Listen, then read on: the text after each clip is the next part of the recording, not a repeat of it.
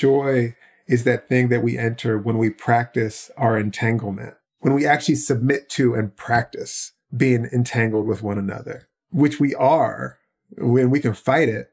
And when we fight it, that seems to lead to misery. But when we practice it, maybe that is joy.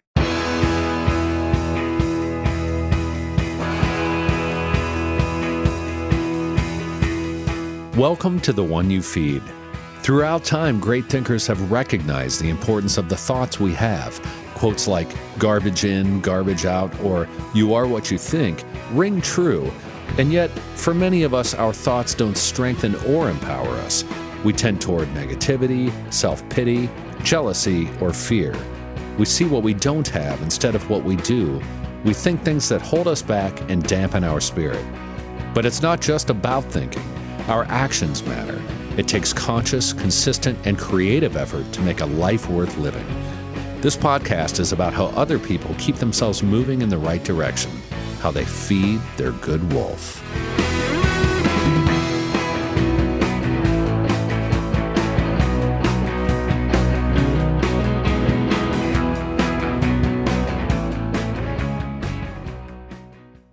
This is your moment, your time to shine, your comeback. You're ready for the next step in your career, and you want an education employers respect. So you're not just going back to school, you're coming back with Purdue Global. Backed by Purdue University, one of the nation's most respected public universities, Purdue Global is built for people who bring their life experience into the online classroom. Purdue Global, Purdue's online university for working adults. Start your comeback today at purdueglobal.edu. Thanks for joining us. Our guest on this episode is Ross Gay, the author of many poetry and essay books and a teacher at Indiana University. He's a founding co-editor of the online sports magazine Some Call It Ballin', in addition to being an editor with Q Avenue and Ledge Mule Press. Ross is a founding board member of the Bloomington Community Orchard, a nonprofit free fruit for all justice and joy project. He's received fellowships from Cave Canem, the Breadloaf Writers Conference, and the Guggenheim Foundation. Today, Ross and Eric discuss his book, Inciting Joy, Essays. Hi, Ross. Welcome to the show. Thank you. It's good to be with you. I am excited to have you on. We're going to be discussing your book, Inciting Joy, which has the shortest subtitle of any book I've seen in a long time, which is just essays. So, I mean, almost every book these days is like Inciting Joy, the miraculous practice for cultivating joy. And, it goes on and on and on and on. And here's this Inciting Joy, Essays. I love it. So Totally right. We'll jump into that in a minute, but let's start like we always do with the parable. In the parable, there's a grandparent who's talking with a grandchild, and they say, in life, there are two wolves inside of us that are always at battle. One's a good wolf, which represents things like kindness and bravery and love. And the other's a bad wolf, which represents things like greed and hatred and fear. And the grandchild stops and thinks about it for a second and looks up at their grandparent and says, well, which one wins? And the grandparent says, the one you feed. So I'd like to start off by asking you, what does that parable mean to you in your life and in the work that you do? Well, I mean, many things. It's such a beautiful parable. And one of the things that it makes me think about is, I've been thinking about this a lot in various ways lately, is sort of what feels to me like an imperative that I often find myself recommending to students or people who ask, talking about my work or whatever, which is that we study what we love. Because I teach writing and I go around talking about books and reading poems and essays and stuff. And I do have the occasion for people to say, well, if you give any advice to like a young writer or a not young writer, I sort of think about, well, one of the things that we're often not necessarily encouraged to do, or in my opinion, not encouraged to do enough, is to devote our fullest, most abiding attention to that which we love. And by that, I mean also probably that which loves us. I probably mean that too. And partly that feeding the wolf that is, angry or vicious or whatever, versus feeding the wolf that maybe is compassionate and curious, but also the wolf that will love you. Something like that. I just feel like we're so inclined and trained to some extent to attend to what we hate, actually. And I feel like there's every reason to attend to what we need to duck to the extent that we need to duck it. But as far as mastering what we don't want to be, that's a bad idea, I think. Yeah. I mean, there's certainly that idea, I've heard it in political talk before is, not what are you against, but what are you for? Easy.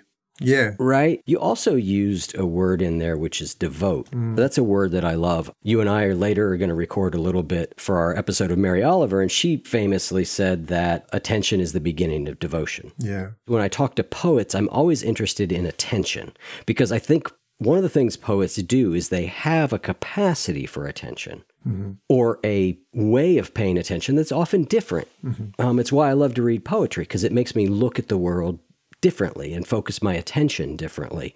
And so the other thing I'll say about devotion is, this is a little bit of a long story, but I'll bring it back around, which is I had a really profound mystical spiritual experience at one point. It was just a ecstatic unity experience. And it went on, it lasted for a while and it changed me profoundly. But like many things in life, it faded.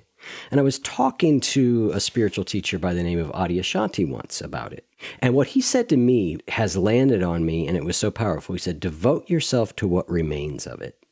And I thought that was a beautiful thing, because even if the things that we love, as you said, or the things that love us, in those moments, the feeling isn't necessarily there. We can still devote ourselves to the feelings that have been there. Yeah. Yeah. Beautiful. And as you were talking, I was thinking, it's also there's something that feels really compelling to me about also devoting ourselves to the feeling of love that has been bestowed upon us, but that we do not know who gave it to us, but we know it was given to us. Like there are people who loved us long before we were born, Yep. And, you might extend that to sort of like, I like to say that when the goldfinches are planting the sunflowers in my garden, that's an act of love, that's an act of love. Or when it rains and we need rain, that's an act of love. Or, the person who holds the door open for me when my hands are full. Or we can go on and on and on, which is to me, it's a kind of ever present and kind of threaded through our daily lives. We're walking around and it's like, it is a miracle again and again and again and again and again, and it feels really important to articulate the ways that we are capable of and in the midst of profound care. Yeah. And I agree. I think that's so beautiful. That thing of like, if you can sort of, I forget exactly how Adyashanti put it, but like cultivate or attend to what remains. Yeah. So beautiful. So beautiful. Yeah. So I want to ask you a question about delight and joy. Those are both of your books, Inciting Joy and the Book of Delights. Those are words. And as a mildly repressed, Protestant white guy, right? Who also suffers from depression and low mood. Words like joy and delight sometimes feel like an octave above my emotional range. But I don't think that's how you're intending them. I think that you're using those words differently and maybe more subtly than at least the typical idea of joy or delight. Can you just say a little bit about that? Yeah. And one thing to mention Mary Oliver again, and that thing about attention. In a way, I sort of feel like that Delights Project is really an attention project. Yeah. What does it do if we give ourselves the task of witnessing, articulating, and then like sort of possibly sharing what it is that delights us? Turns out, for me, there's an abundance of that. It's not the only thing that there is by any measure, but there's an abundance of that. Sometimes it's like sort of grand and like you said, sort of like a register above or something. Periodically it is. But mostly it's like, that there's a kid wearing those shoes with the flashy lights. Like, whoa. Or or, it's the fact that the Cardinals are back again, or it's, all of these things that we might say are profoundly daily, actually. And as far as the question about joy, I feel like the way that I think about joy is it's a profound emotion, like as profound an emotion as I can think of. But the way that I think about joy is that it's absolutely tethered to like sorrow, not necessarily profound sorrow, but profound sorrow too. But it's connected to the very daily fact that we and what we love are disappearing, in the midst of it. We and what we love are probably in some kind of pain, and if not now, will be, et cetera, et cetera. Yep. Part of what I think of as joy is the way that we attend to one another in the midst of that, or the way that even that knowing, or maybe not even that knowing, but the sort of deeper, subtle knowing of that might incline us to behave in certain ways, might incline us to sort of be in the process of reaching toward one another, something like that, you know. It's funny, I wrote this book and I did all this like kind of thinking about joy. And then afterwards I was like, oh, actually, in that book, I say joy is what emanates from us as we help each other carry our sorrows. And I think that's true. But I also think maybe even more to the point is that joy is that thing that we enter when we practice our entanglement, when we actually submit to and practice being entangled with one another, which we are when we can fight it. And when we fight it, that seems to lead to misery. Yeah. But when we practice it, maybe that is joy. And it doesn't just mean like happy, happy. It might mean, no, I'm practicing helping you die. Like, it seems like you're soon to die and I'm going to try to be with you, you know? Yeah. That to me is like joyful, actually. In your mind, is joy an emotion? Is it a way of being? Is it an action? Is it all three of those things? I don't want to get too definitional here and pin down this thing that we all have a sense of. I'm just kind of curious because in hearing you describe it, you've hit all three of those things. Yeah, it kind of is. Sometimes I'll think about that and I'll be like, yeah, what is it? I'll be writing something. Is it an emotion that I'm talking about? I think you're right. There's elements of all three. And then another way that I sort of think of it is like a kind of a noun almost. For some reason, you know, I can't remember if I talk about this in the book, but I sort of do think that the metaphor that I love is like the mycelium running underneath a healthy forest, like that sort of that you sometimes know is there and you sometimes don't, you know. But if you know that's there, it's a kind of thing that's there that you can kind of enter into, or you can kind of join, or you can kind of like celebrate or something like that. Yeah. That didn't answer your question at all, but, I agree. It's a good question. Yeah. Well, it's interesting. There's a phrase I use on this show, maybe more than any other, that I learned early in my recovery journey, which was sometimes you can't think your way into right action, but you could act your way into right thinking, right? Yeah. Yeah. And I've loved that because I've thought about that with things like gratitude, which is a cousin of delight, right? Totally. Which is that I can feel grateful and it just emerges spontaneously, right? And that's good. There are other times that I can decide to look for something to be grateful for. And by engaging in an action, a practice, then maybe some of the feeling then tends to come along. And so much of this stuff, action, behavior, thought, they're bidirectional things to me, right? Yeah. Like it's not one causes the other. It's sometimes, yes, one causes the other, but sometimes the other causes the one and back and forth. Yeah. And I think back to the parable, I think to some extent they also, those feed each other back and forth. Yeah. You know, I think that feels important to be aware of, that practicing a thing can make the thing sort of grow in itself. And that then can sort of increase one's desire to practice. Yep. Yeah. I was reading your work and thinking about joy, and you said something, I don't know if it was in the book or another conversation I heard you say, and I may not have this exactly right, but it was something about like you feel joy when you see people care for each other. You know, and I thought about, I'm a softie, like watching a TV show or whatever, like I'll cry at nearly anything, right? But I've thought about what makes me cry. And it's not the sad moment sometimes, but that's not what it is. It's a moment of tenderness between people. Yeah. And that what is coming out is tears is joy, actually. But I'd never named it that until I heard you say that. And I was like, that's exactly what I've heard the term moral elevation. And I've recognized that that's what it is, moral elevation being you feel good when you see somebody act good, right? There's something to that. But I just was able to put a name on an experience I have very often of what I would consider pretty profound joy. Yeah. And it's when I see tenderness between people, often in either a deep sense or an unexpected sense. Totally. Yeah, me too. I was in the airport the other day and someone was... You could just tell, just sort of took it upon herself to help this other person who maybe didn't speak English or whatever. There's something about reading the signs. And it was just like, I could tell like at the ticket thing that they had kind of assigned themselves to this person. And then I saw them, 20 minutes later in the airport, like just sort of walking them to their gate, every day. Like if we kind of open our eyes, like that is available. That is happening. Or this time I remember, and I write about this in the book, where I was like doing this Zoom thing. It was like sort of more of the Zoom times, a class, a high school class. And this kid like read something very moving to him and he just broke down and he finished and it was beautiful. And after the class ended, at the time, I was sort of like, I wanted to kind of reach through the screen and like care for this kid. And at the time, no one was doing anything. And I was like, oh no, we're doomed, And then after the class ended, like very slowly, like the kids kind of came and they kind of like checked on him. And then within like 3 minutes, every child in that class was formed into a big hug around this kid. They were all hugging each other. And of course, same thing. Like I'm watching this Zoom thing and like crying. Yeah. That too is who we are, Yeah, it's interesting. I'm preparing to interview another poet who lives here in Columbus, Ohio with me, Maggie Smith. Oh, cool. And I know Maggie, and she's got a new memoir coming out. Yeah. But in it, she's referencing her poem, Good Bones. And I was reading it last night. And there's points in it where it says, like, for every child that something good happens to, there's a child that something bad happens to. Mm-hmm. The world is at least half bad. And I read that and I thought, I don't think so, actually. Mm-hmm. I mean, yes, there's lots of awful, like there, any moment, anywhere, anytime, right this second, there are countless awful things happening in this world.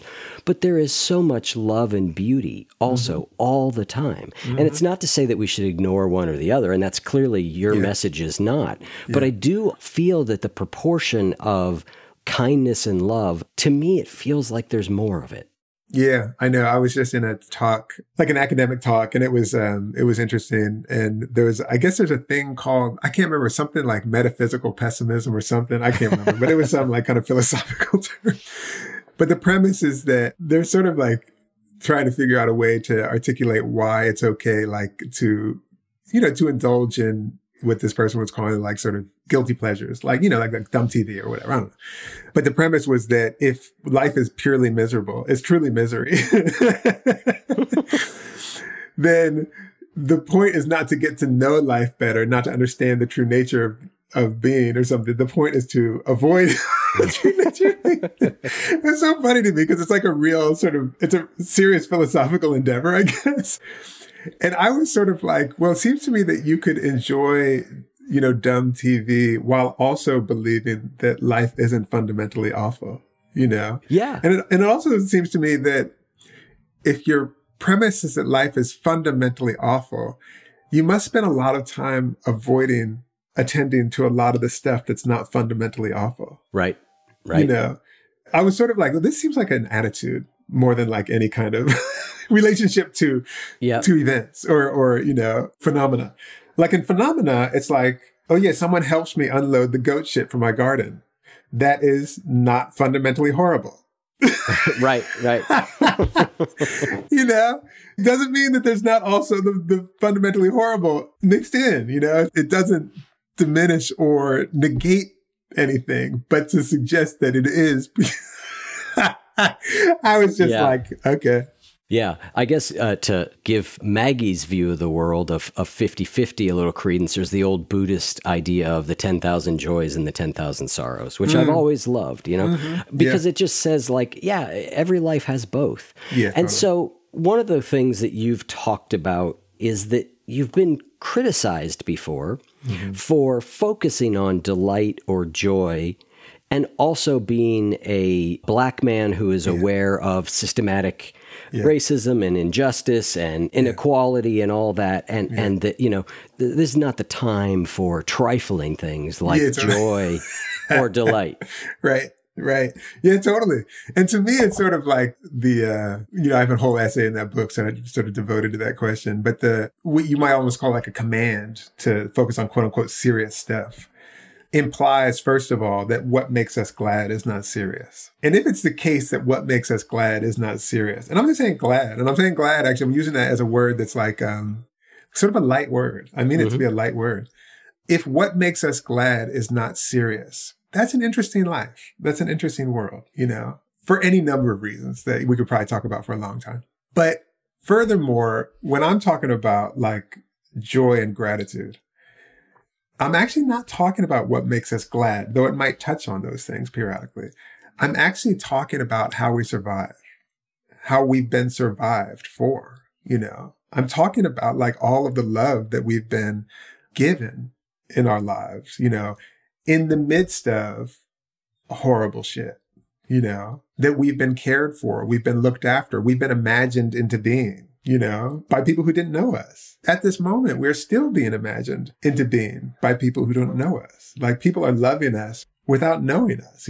Somewhere someone is like saving seed for a plant that's really not only delicious and beautiful and good for the birds and everything else, but it might actually grow at a time when some other things aren't growing, like at this moment, it's just going on our behalf. Yeah. To me, that sounds like, for those people who might, sort of shit on the idea of like joy or something, to me, that sounds like rigorous and also serious as hell, and also life and death.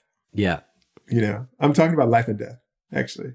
All this stuff gets to the question of what does it mean to live a good life, to be a good person, right? And I often reflect on that. I do think that the suffering in the world is essentially infinite. And what I mean by that is there's just more of it than I could ever imagine, think about, tackle, do anything about, right? To me, it's essentially infinite. If there's a God out there, maybe it's not infinite to that being, right? But to me as a human, it doesn't matter whether it's 100 units of suffering or infinite units of suffering. It's way beyond my capacity to remedy. Yeah. So given that, what is my quote unquote responsibility or my moral obligation to try and remedy that versus my moral obligation to have some degree of delight and joy and love the people that are around me? And I mean, I just think there's no answer to these questions, right? We all want someone to tell us, I know you lost your father, and my father passed just actually a couple weeks ago now. Oh, wow. After a long battle with Alzheimer's, and my partner's mom did also. And, as we were going through those things, I just remember wanting someone to tell me like, what was enough? Yeah. Am I doing enough? Yeah, totally. And there's no answer to that, right? Because I'm my own person with my own set of values and my own relationship with my father and all kinds of circumstances. Yeah. But I think it's the same thing when we start looking at what is enough to give to the world versus to give to ourselves. But I love what you're talking about with joy is that it's not giving to ourselves. You actually say, you're wondering what the feeling of joy makes us do or how it makes us be. And you say, my hunch is joy is an ember for or precursor to wild and unpredictable and transgressive and unboundaried solidarity. And that solidarity might incite further joy, which might incite further solidarity. Yeah, totally. It's funny when you were sort of saying the list of things that taking care of the people you love, like loving people, being delighted by stuff, how am I supposed to respond to the suffering of the world? It's a little bit like that is responding to the suffering of the world too. Yes, absolutely. A little bit. And in part because it's like you're adding to the love, I think. Yeah. But the other thing I've been thinking about lately, I was just sort of walking around trying to think about like, what is the point of it? Like, what's the point of being alive or something? Like a meaningful point. And I was thinking, it's just to care and be cared for. Maybe that's it. It's to care and be cared for. There's so much machinery to sort of prevent us from believing that or even to like doing that in certain ways, and I've been kind of going hard on like these fucking menus that you scan with your phone. I'm like, man, fuck that. Give me the paper. Put it in my hands, I might ask you like, what's good, what you like, and you might lean over my shoulder and tell me what you like, and I might look with my friend at what they're thinking about getting. I'm saying that's the positive. And the negative is that there's all of this machinery that is trying to alienate each other from these daily and more than daily acts of care. Yep. That are sort of positing themselves as acts of care. Like there's the idea that like, if you don't have to touch something that I touched, I'm caring for you. Precisely the opposite. Precisely the opposite. Like if we don't touch each other, like that is sort of the absence of care. I'm just becoming acutely aware of how easily we can slide into that, thinking that that's like a reasonable way to be. When in fact, it seems to me the meaningful way to be is to be like bumping into people, And when I say also bumping into people, I also mean like, bumping into the trees and bumping into flowers.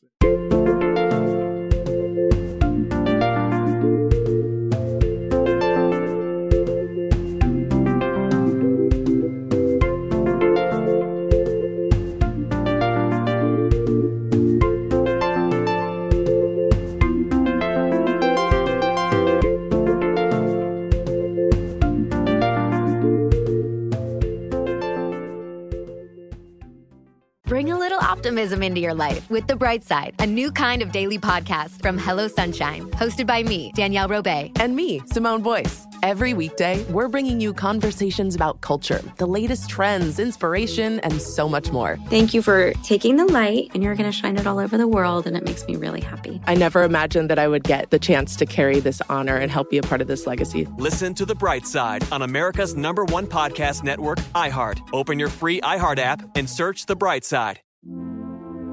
Hi, listener. I'm Carol Fisher, the host of The Girlfriends, Our Lost Sister. I'm so excited for you to hear the brand new season where we're uncovering a 35-year-old mystery.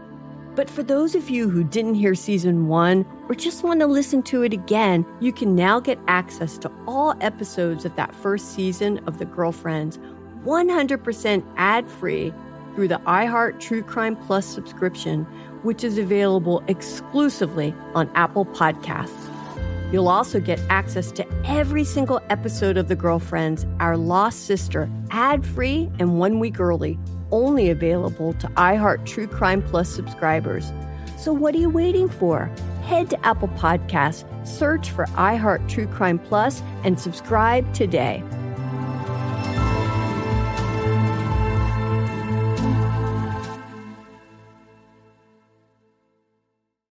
In your books, I noticed this several times, and it's one of your delights, which is, you call it pleasant public physical interaction with strangers. Totally. You know, one is maybe tell us about you were working in a coffee shop and a young girl comes up to you. Do you remember that one? Totally. Yeah. And she I'm working, I'm like getting ready to go to a reading, but I'm like actually revising some of these delights, the first book of delights, I'm revising them. And this kid comes up to me and I notice, I'm like listening to my music. I'm like in my alienation zone, actually. Like I got my headphones on and this kid comes up to me, or I notice this child, you know, she looks like a kid to me, like a high school kid or something, like standing to my side with her hand up. And I kind of look, what are you doing here? And she screams to me like, you know, working on your homework? Good job. Come on, give me a high five. It was the cutest thing I ever saw, you know? And of course I high-fived this kid. But it just was like one of those moments where it's like, oh, right. One of the pleasures of being alive for me, you know, not everyone, like not everyone has the same delights, but like, you know, I used to go to this bakery in South Philly called Sarcone's. It's a really great bakery. And, you know, I was probably brought up a certain kind of way, you know, I don't know what it was, but like a little bit like self-contained. Like my mother's from Minnesota and, you know, a little bit Midwestern. Yep. And I'm in South Philly. I'm at this bakery and it's like, it's really not how it goes there. And I'm standing in line and there's no line. It's just like a bunch of these people like pushing to get their bread. And at some point, this woman says, hey, baby, if you don't shove a little bit, you're not going to get any bread. It was so sweet because she was a little bit tough on me, but she was also like, come on, honey, you got to push. This is what we do here. You know, we actually like bump into each other, you know. It was so lovely. And those to me like constitute, among many others, but that constitutes to me like the fabric of life. Yeah. You mentioned that, you know, Midwestern. I'm in Ohio, so I've got that whole, totally. You know, Midwestern sort of buttoned up, you know. You know, it's so funny how ingrained that gets. Yeah. You know, like how profoundly I would be like, get in line, folks. You know, like, totally. You know, but it's what I was sort of talking about earlier. I was sort of making a joke of being like a semi-repressed Midwestern, you know, white guy is like, you know, it's not that I choose, like, I want to stay in this little thing. It's that I've been squeezed into it for so long. Totally. That anything outside of it can make me uncomfortable. I have to really work on that, you know, like just let the world in a little bit. Yeah. Like there is that. The buttoned up is a great metaphor because buttoned up also sort of implies like nothing's going to fly out. Yeah. You know, like everything is contained. I'm not porous when in fact we're totally porous. Yeah. You know, as buttoned up as we try to be, we're actually like, we're in the world, we're of the world. But it is beautiful. Like, I'm totally the same way. So it's sort of this exercise of being like, oh, right, when I'm in the laundromat, just like talking to people, it makes the laundromat so much nicer. Yeah. You know, and it's also the risk. It's also the risk that someone's going to want to keep talking to you. Yes. And and maybe they're going to talk about stuff that you don't actually want to hear. Yep. And I find that too as like a kind of reason to sort of restrain sometimes my desire to actually be interactive. And I have to be like, yo, it's okay. Sometimes people say stuff you don't want to hear. It's okay. You know, you can live on through it. You can live on through it. You know? Yep. No, I agree. I think there is risk to all of that. It's funny. There's a number of, social psychology studies that are out there. They're all various forms on this particular sort of thing, which is let's study a group of people who ride home on the train and just stay in their, I don't know what you just called it, my buttoned up something or other. Buttoned up restriction zone, whatever, right? Yeah. Who do that versus people who make conversations with people they don't know. Yeah. And there's two things that are interesting that come out of those studies. The first is if you ask people which is going to make them happier, they almost always think just staying to themselves will make them happier. So our prediction of what will make us happy is that. But then when they do it, most people report that it was more enjoyable, more meaningful when they actually did it. And it wasn't as risky or scary. So I think it's both that we don't think we will like it, right? Yeah. Which restricts us, but then also that in reality, we tend to. If we give ourselves that freedom. And I think a lot of it comes down to how do we enter into those situations and what do we think our responsibility is or what do we think our need to be performative is? Right? Like I've got a partner who's she's one of the warmest, kindest people I've ever known. We just go out in public and she's just making friends with everybody. Right? Yeah, me too. And I'm astounded by it. Yeah. I also know though, for her that sometimes she ends up feeling like she has to be performative, like she has to make everybody feel happy. So in those cases, it's draining for her. But when it emerges naturally for her, it's energizing. Yeah, absolutely. Absolutely. All of that sounds very familiar to me. And I also like what you were saying that we often think that maybe it isn't going to be pleasant, but partly because, we have the idea that it's not going to be pleasant, but then we often have the interaction and it's like, oh, that was sweet. That was really nice. Yeah. Part of the reason I love being in airports is that those things happen all the time. I just feel like, they're dramatic places anyway, but they're like sites for all of these sort of maybe slightly extra carry, because everyone's in transit, we're all a little bit like caught. Yeah. And so people are just like, many things, but I feel like I often am in airports and having these really dear little interactions. Yeah. I had one the other day on a plane. I was coming back from my father's funeral and I was sitting in an aisle seat and across the aisle was a little boy. And I'm very sound sensitive. Yeah. Just racket, it troubles me, right? Yeah. And so I'm just hearing this rustling over and over and over. And in my mind, I'm thinking, God, would this kid stop it, right? That's my first reaction. Not proud of it, but there it is. Sure. Right? I'm coming from Orlando, lots of kids, right? I've had maybe enough but I look over and what I notice is he's trying to open his little snack bag. So I just reach over. Yeah. And I take the snack bag and I open it up for him. He looks at me, which was nice and sweet. But the best moment was his dad from across the way just looked over at me and gave me a smile and a thumbs up. It was just this little moment, but it was so enjoyable. And it was for me pivoting from being annoyed at a sound that I didn't like to trying to go, oh, what's going on over there? Totally. Yeah. To reaching toward it reaching toward rather than kind of holding up. Yeah. So beautiful. So beautiful. I feel like that's one of the projects of my life because I'm very inclined to sort of, wall up. Yeah. It's something that I'm more and more aware of in myself and more aware of is like, that's a lonely way of being. Yeah.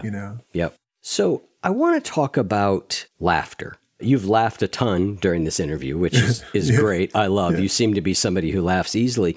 And you were describing in one of your books, you were talking about being on a porch with some friends. Yeah. And you're talking about people dying, your own parents dying, and you guys get really laughing about it. And you say, I can't in good conscience even say what we were saying at this moment, right? Because you would think awful of me, right? Yeah. And I was just reflecting on that because I also have a sense of humor that I am the same way. I'm like, I cannot bring that on air, right? Yeah. Like it's not going to work. Yeah. But how should I say this differently? It seems like it's off the rails and it, some people might say it's offensive, right? Yeah. Yeah. But there's a great joy in it. And you make a distinction that I think is really important. You make it in the book, which is between laughing together with people versus laughing at someone. Yeah, totally. Yeah, I'm remembering being on the porch with our friends, and they live right across the way. And everyone's dad was dead, I think, and some of them sort of recently. And I also love that little moment of sweetness you were talking about on the airplane comes on the way home from your dad's funeral. That's right. So lovely. Yeah, and it's just sort of like, how sometimes you like go extra far.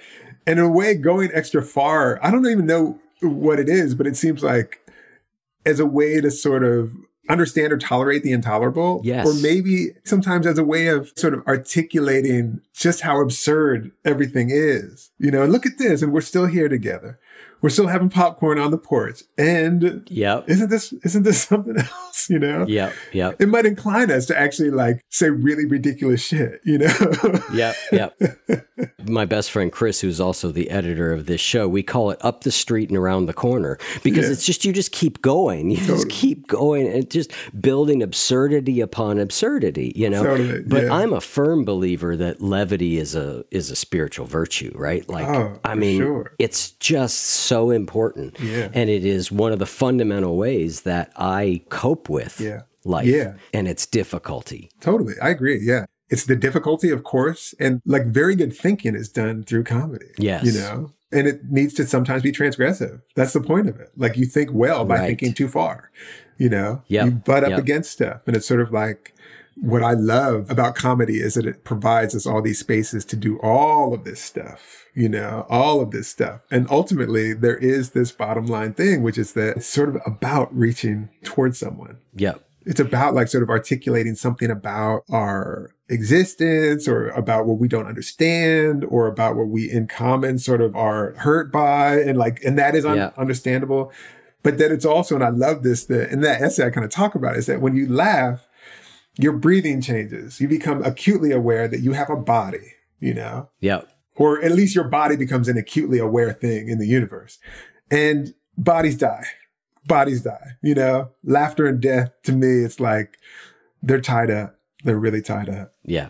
It sounds like you're a comedy fan. Are there comedians that you sometimes experience as all right, that was too far, or that felt mean-spirited? Do you feel into that for yourself? Or are you kind of whatever anybody says is fine? I'm just kind of curious because there's a lot of debate about this. Yeah. There always has been, I think. Sure. But it seems more acute right now about, is that okay to joke about? Yeah. To me, the point of joking is actually to go fucking far. Right. I'm like a Richard Pryor. I really feels like one of my most important teachers. Yeah. And Eddie Murphy too. I grew up on Eddie Murphy. Or George Carlin, George Carlin. Yep. And I'm interested in thinking that it's possible by going to the edges. Yep. The thinking that is possible by going to the edges. And that is often difficult. My question is sort of how I've been thinking about it. One of the things, and I think Carlin really teaches this beautifully. One of the things that comedy does beautifully, or I think of, is it wonders about inside and out. The comedy that I'm interested in is often kind of fiddling around, trying to figure out, in a way, who's left out or something like that. It's wondering about boundaries, but it's also wondering about power often, That's the comedy that I'm often interested in. And in order to sort of articulate those questions or to get into those questions, obviously that's messy as hell because power is complicated and messy. But I'm also interested, I was watching that Carlin documentary recently and then kind of got back into his work. His objective, and I think it's the objective of a lot of comedians, is to actually trouble the idea that they're trying to come for who thinks they own the world. Yeah.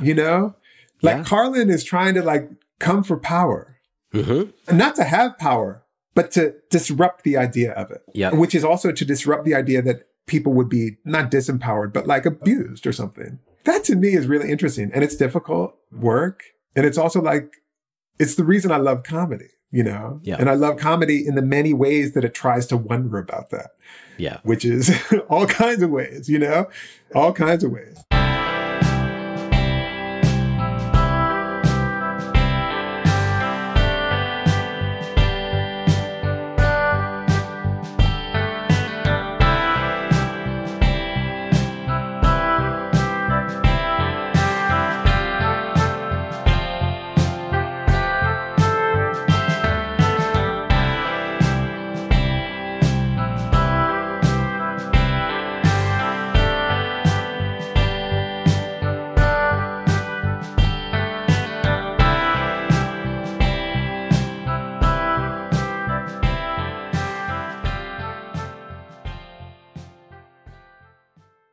Bring a little optimism into your life with The Bright Side, a new kind of daily podcast from Hello Sunshine, hosted by me, Danielle Robay. And me, Simone Boyce. Every weekday, we're bringing you conversations about culture, the latest trends, inspiration, and so much more. Thank you for taking the light, and you're going to shine it all over the world, and it makes me really happy. I never imagined that I would get the chance to carry this honor and help be a part of this legacy. Listen to The Bright Side on America's #1 podcast network, iHeart. Open your free iHeart app and search The Bright Side.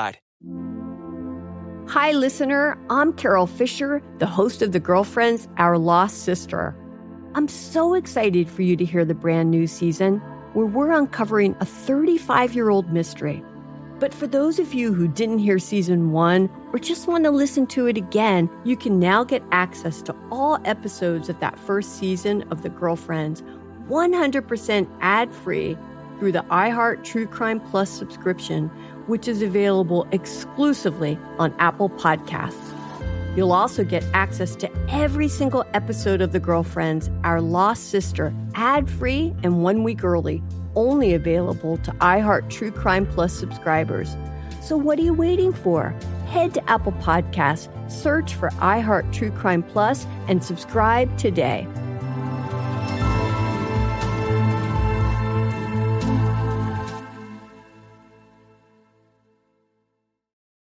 There's another thing you and I have in common, which is your mother described you as possibly, I don't have the exact line here, but in my mother's opinion, the single worst paperboy in the history of the occupation.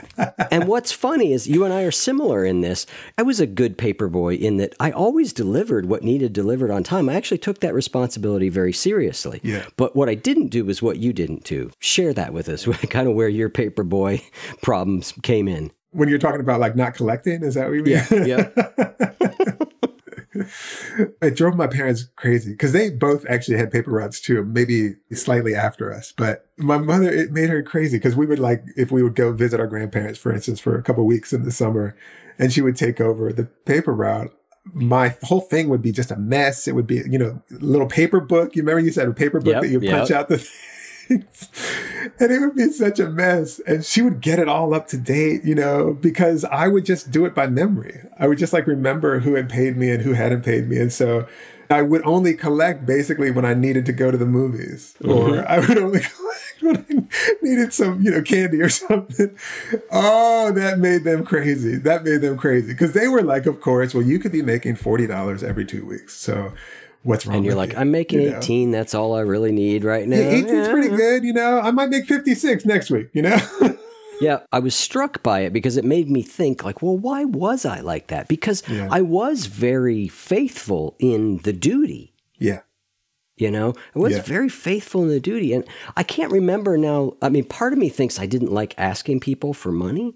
Yeah. Even though they actually owed the money. Yeah. You know, I think there's a little of that, like, you know, it's just put somebody out a little bit. Or made me uncomfortable, so I only did it when I had to do it. Maybe that was part of it.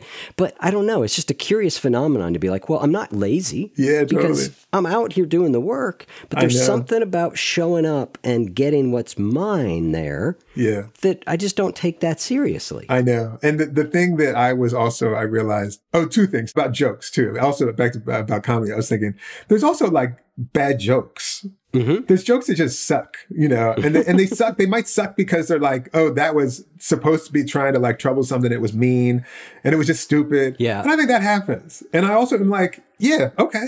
That's part of your job. Actually, a comedian's job to me, as much as anyone, maybe not as much as anyone, maybe all of us, maybe just human creatures. That's what we do, is to actually like try a lot of stuff. And sometimes it's actually stupid, you know, and it doesn't work and it's dumb. But that to me is like, that's just part of the job. And if it's perpetually dumb or persistently dumb, there's another comedian, you know, that I'm going to actually listen to, you know? Like I don't watch Stephen Colbert. Yeah. Because I don't think it's funny. I just think it's, you know, I just don't think, you know, and other people have other opinions, you know, and that's cool. Like, you know, I don't have to, you know. Yep. But anyway, but to the other thing is like, I used to, like, little budding capitalist in me, I used to get a kick out of like, someone owed me $4 and then 2 weeks later they owed me $8 or $9 and then 3 weeks later. And so everyone, I'd be like, oh yeah, I'm not collecting, but this time I might get $12 over this. Were you charging a VIG on your paper route, man? I know. They didn't know it, but yeah. I know. Yeah. But so there was an element of that too. Like, it's okay if they don't pay me this time because payoff's going to be big next time. $8. I mean, what can you do with $8 when you're 12? You can do a lot. It's funny, you just said, you know, you think maybe the job of us as creatures is to try. And the very short subtitle of your book, Inciting Joy, Essays, the word essay, tell us where it comes from, what it means. Yeah, it means, I think it's a French word to mean to try, to attempt. Yeah. There's an essayist who I love and who's really a model for those essays named, well, I say Montaigne, I think it's Montaigne. And his essays were really just sort of wanderings. He would just wonder about things, about friendship, about humor, about liars. Yeah, I don't know if he said humor, but on liars. He has a great one on liars. And he sort of talks about, it's really funny too sometimes. The whole essay, as I recall, is, well, the part that most struck me was that he's trying to explain why he's not a liar. And the reason he's not a liar is because his memory is so terrible that he couldn't lie if he wanted to. So he's like, when I'm lying, I just forgot, you know? But it's brilliant. But there are all these like strange things and they don't have a thesis. They don't have a kind of objective. They aren't like mapped out clearly. They're just his sort of like wandering through some thinking. And they are to me just beautiful. So some of my favorite things to read. Do you know whether he edited? Did he go back and try and edit it? Or was it just like stream of consciousness and he drops it on you? I suspect they're so beautifully written. I mean, they have the element of like, it's really like a beautiful mind at work. Yeah. So you do get to sort of follow the thinking happening, but they're so kind of clear and because he wrote a million of them. I mean, he really might have written 500 of them. Yeah. He's known for the form. Yeah. Yeah, totally. It would be interesting to see like the first ones that he wrote versus the last ones and to see if the last ones are more crafted or how they're different or something like that. I haven't done that. So that makes me think about your process, right? Because your essays, they have that following you as you think through something, and they have a very stream of consciousness element to them, right? Yeah. I don't think this is an offensive term, but like run-on long sentences that kind of go on and jump all around.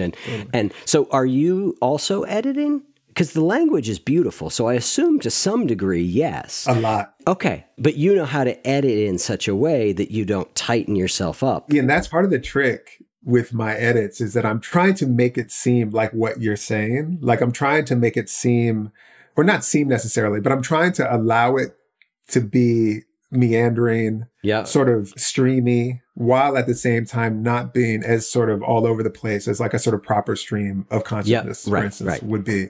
And this I started doing kind of with the poems where I started thinking hard about how do I make this sound like a spoken, like really like a speaker. Yeah. And that takes quite a bit of work, you know, because one of the things we have to learn, I've had to learn as a writer is actually to have this voice thing, to write like a person talks. Yeah. And that's difficult because we often think of writing as like not how we talk, but it's like this idea of good writing. Yeah. You know, we often try to write aspirationally toward what quote unquote good writing is, which I don't know what that is. There's a million things that constitutes to me good writing. Totally. You undoubtedly have a voice. Thank you. I think you're writing, I think I could pick out of a pack for sure. You know, like, okay, I think I know where that's coming from. Yeah, because he's like, hey, friends, there's Ross. Another of your delights that you talk about is you talk about the delight in blowing things off. You talk about, I had to revise my position in regards to the occasional lack of discipline. You also tell a story about, trying to get your dad to blow something off. Do you want to share that little story about your dad? And then I've got a follow-on sort of question where I'd like to try and take this. Yeah. In the essay, I'm sort of wandering around and I sort of talk about the pleasure of blowing stuff off periodically and how, in a way, like coming back to this sort of like, buttoned up thing is like, that's like not, I played sports and I was like, I like literally never missed a practice except this one time. And I messed up and I just overslept and it was terrible. But anyway, the essay arrives at my father shortly before he died, actually, and he's getting dressed on his way to work. And we had a tough, so it's sort of embedded in the essay. I don't know if anyone gets it, but it's for me that we had a sort of a difficult relationship. We loved the hell out of each other, but it was sort of challenging. And late in his life, things got easier. So I was around or something and he was going off to work. He worked at that point. That might have been his job at Applebee's or something, some shitty scene. And I was like, yo, man, just blow it off. I knew he wouldn't and couldn't blow it off. But I said it anyway, in the event. And he was like, yeah, I wish I could. I really wish I could. And that's from a dude who had been working jobs that I presume he kind of hated for, the 30 years that I knew him. And so the essay is sort of about, the essay is one thing about my father's devotion to us, actually. No, he didn't blow stuff off because he had us. But the other thing is that how lucky it is when we have that opportunity to be like, you know what? I'm just going to sit in the sun today. Actually, what you just said was beautiful about, my dad couldn't blow it off because he had us. Yeah. I felt something there. My question was about knowing the right balance of those things, right? Yeah. Because you're clearly a pretty prolific guy. You write books, you're always doing talks, you're teaching. you got a lot going on. So you're not blowing a ton off, I'm just curious about how you think about, like today, I'm just going to give myself some grace and some slack. And you know what? Like, I'm just not today. I'm going to sit in the sun. Yeah. I'm going to spend more time in the garden, wherever. Yeah. Versus, okay, you know what? I don't feel like it, but, I need to hang in there here, right? Because good things come out of hard work. Yeah, totally. It's a good question. I think of that too. Because I'm like a busy writer. I like to give talks. I like to give readings. It's funny. Recently I got a little bug and, it was the kind of thing that I could tell it was like a day long or 2 day long thing. But I was like, oh, that's your body saying, settle down from that. You need to settle down. Mm-hmm. And it felt a little bit like the settling down was not only just that you don't feel great. It was that you emotionally need to sort of slow down for a second. You need to sort of like touch into some stuff that you might not be paying attention to. That's one thing. But as far as the sort of balance, it's a great question. And I don't feel like I know the answer to it. I do know one thing, and maybe some of those stoppings like that, like sort of just stop for a second. Or your body being like, you're going to stop for a second. Like, whoop, you got the week off now. One of the things that can afford us is to be like, oh, wait a second. You're spending a lot of time doing stuff you think you need to do, but you don't really want to do. Or you think you need to do because you think people are depending on you, or you think you need to do because you think it's going to be good for something. But just to be like, but is any of that true? And to the extent that it's true, like, how do you want to respond? Just to at least raise the question. Yeah. Because I feel like a lot of us are sort of, just kind of built that way of like, get it done, get it done, get it done, more, get it done. It feels like in a way the kind of a capitalistic mode, actually, even if it's not that we're trying to make money out of it, even if it's just like accomplishment, for the sake of accomplishment or something, it does feel worthwhile to settle down and be like, well, all kinds of things. I guess one of those things is like, what are we avoiding too? Mm-hmm. I think being busy is such a good way to avoid all kinds of things, including sometimes connection. I think about that sometimes. Like, I've been feeling so glad giving readings and stuff. And I want, though, also to be in rooms with people asking beautiful questions and all that. I also want to be acutely aware of how that itself can be a kind of blowing off, like my relationships, how that could be a way of actually escaping a different kind of intimacy, which is actually, more vulnerable and sort of risky to come back to risk, or can be. Yeah, I mean, I think you make a great point there, which is it's kind of about asking the questions and being intentional. Yeah, yeah.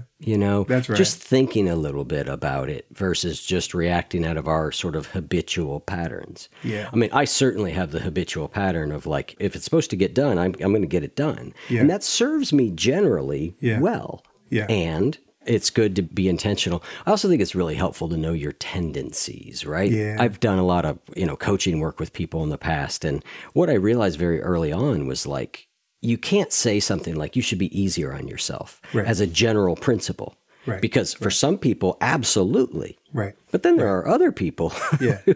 That's not really the right approach, right? And so I think knowing where we tend to fall, where do I tend to go to? Oh, I tend to go to pushing myself too hard. All right. Then when in doubt, I might think about dialing it down a little bit. Or I have a tendency to not push myself very hard and later feel regret about not getting enough done. Okay, maybe then I need to push my needle a little bit more in that direction. So I think, like you said, asking the question about like, what am I doing? And life is just so complicated with competing priorities, right? Because for most of us, like there's more that we would like to do, could do, than there is time to do it. Yeah, totally. And so you have to make difficult decisions. Absolutely. Yeah. And again, like sort of discerning, like what are those things that we would like to do truly and that we would like to have done. I would like to say that I have done, Yes. And that's hard. And I feel like our conditioning is strong. Like, and I even think about, growing up, how I grew up, like we were kind of broke. And so like, if you didn't accept an invitation to make some money, it was just like crazy. Yeah. You didn't turn that down, Yeah. And so that's actually a thing that I am acutely aware of, that is inside of me, even though my bills are very paid at this moment, to not be enticed out of, I need to pay my rent, Right. Like I got to take this, as opposed to like, oh, I would like to do this thing actually, Yeah. That kind of, I guess it's sort of like, deprivation or scarcity or whatever. It's trying to have like a relationship to what is in fact the conditions of one's life or something. Yep. I have another slightly deeper dive on something you just said. You said the things that I would like to be doing versus the things I would have liked to have done. Yeah. When it comes to something like writing or editing your writing, for a lot of people, a lot of writers will describe that as difficult. Yeah. That they don't always want to do that they may not feel like it. How do you frame that up in the context of what we just talked about, which is like, I kind of want to have it done, but I don't necessarily feel like doing it right now. And yet I know it's something that's important to me and I love. How do you think about that? And you're talking about like writing and difficulty? Yeah. Like, if you were to just go off of, do I want to do it versus do I want to have it done? I'm certain there's times you don't want to write in that moment, right? Or you don't feel like writing. So, but you still do. Yeah. It's a great question. I've been thinking like there are some days when before I like settle down to write, I'll kind of like clean up, or do that thing, because I mostly think of like, I'm just excited to get back to whatever I'm working on. I'm almost very rarely, unless it's like an assignment or something. When I have assignments, I often have a hard time. But when it's my own work, I'm almost always pumped to get back to it. But sometimes I do find myself, like I have a day of revising I got to get to. I'll find myself sort of like figuring out other stuff to do, kind of warming up. And that might, procrastinating is one of the words for that. With that work, the writing work, one of the things that I just know, and it's a little bit, when you were talking, I was like, oh, it's a little bit like exercising, or it's a little bit like, doing yoga or something, where it's like, sometimes getting there is a little bit challenging. But the thing that I know about writing that is so exciting to me about, which is why I love to do it, is that I will often approach something, get into something that I feel like I know a lot about. And in the process of writing about it, and that thing I think I know a lot about is often me. And in the process of writing about it, which really means sort of thinking very hard with syntax and language and sounds, I will be like, oh, you don't know anything about that. So I get the sort of pleasure of kind of unknowing myself or revisiting my experiences, my thinking, my relationships, etc., in such a way that when the rethinking has sort of commenced for the time being, I'm like, whoa, that's an entirely new way to think about my relationship with my mother. I can't wait to tell my mom. or whatever. So there is some kind of like, I don't want to say reward. I am actually thinking the word reward, but there is some sort of like depth of understanding. That's the reason that I write, really. It's a kind of the often difficult depth of understanding that I get to better understand myself, And also, and this feels to come back sort of all the way back, what I'm sort of curious about, I get to more deeply understand what I love. That's one of the things. And I think that's really lucky.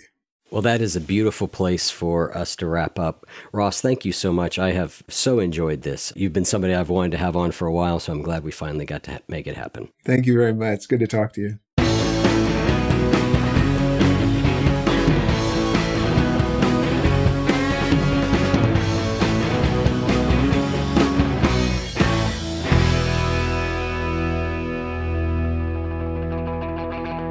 If what you just heard was helpful to you, please consider making a monthly donation to support the One You Feed podcast. When you join our membership community with this monthly pledge, you get lots of exclusive members-only benefits. It's our way of saying thank you for your support. Now, we are so grateful for the members of our community. We wouldn't be able to do what we do without their support, and we don't take a single dollar for granted. To learn more, make a donation at any level, and become a member of the One You Feed community, go to oneyoufeed.net/join. The One You Feed podcast would like to sincerely thank our sponsors for supporting the show. When you drive a vehicle so reliable it's backed by a 10-year, 100,000-mile limited warranty, you stop thinking about what you can't do and start doing what you never thought possible. Visit your local Kia dealer today to see what you're capable of in a vehicle that inspires confidence around every corner. Kia, movement that inspires. Call 800-333-4KIA for details. Always drive safely. Limited inventory available. Warranties include 10-year, 100,000-mile powertrain and 5-year, 60,000-mile basic. Warranties are limited. See retailer for details.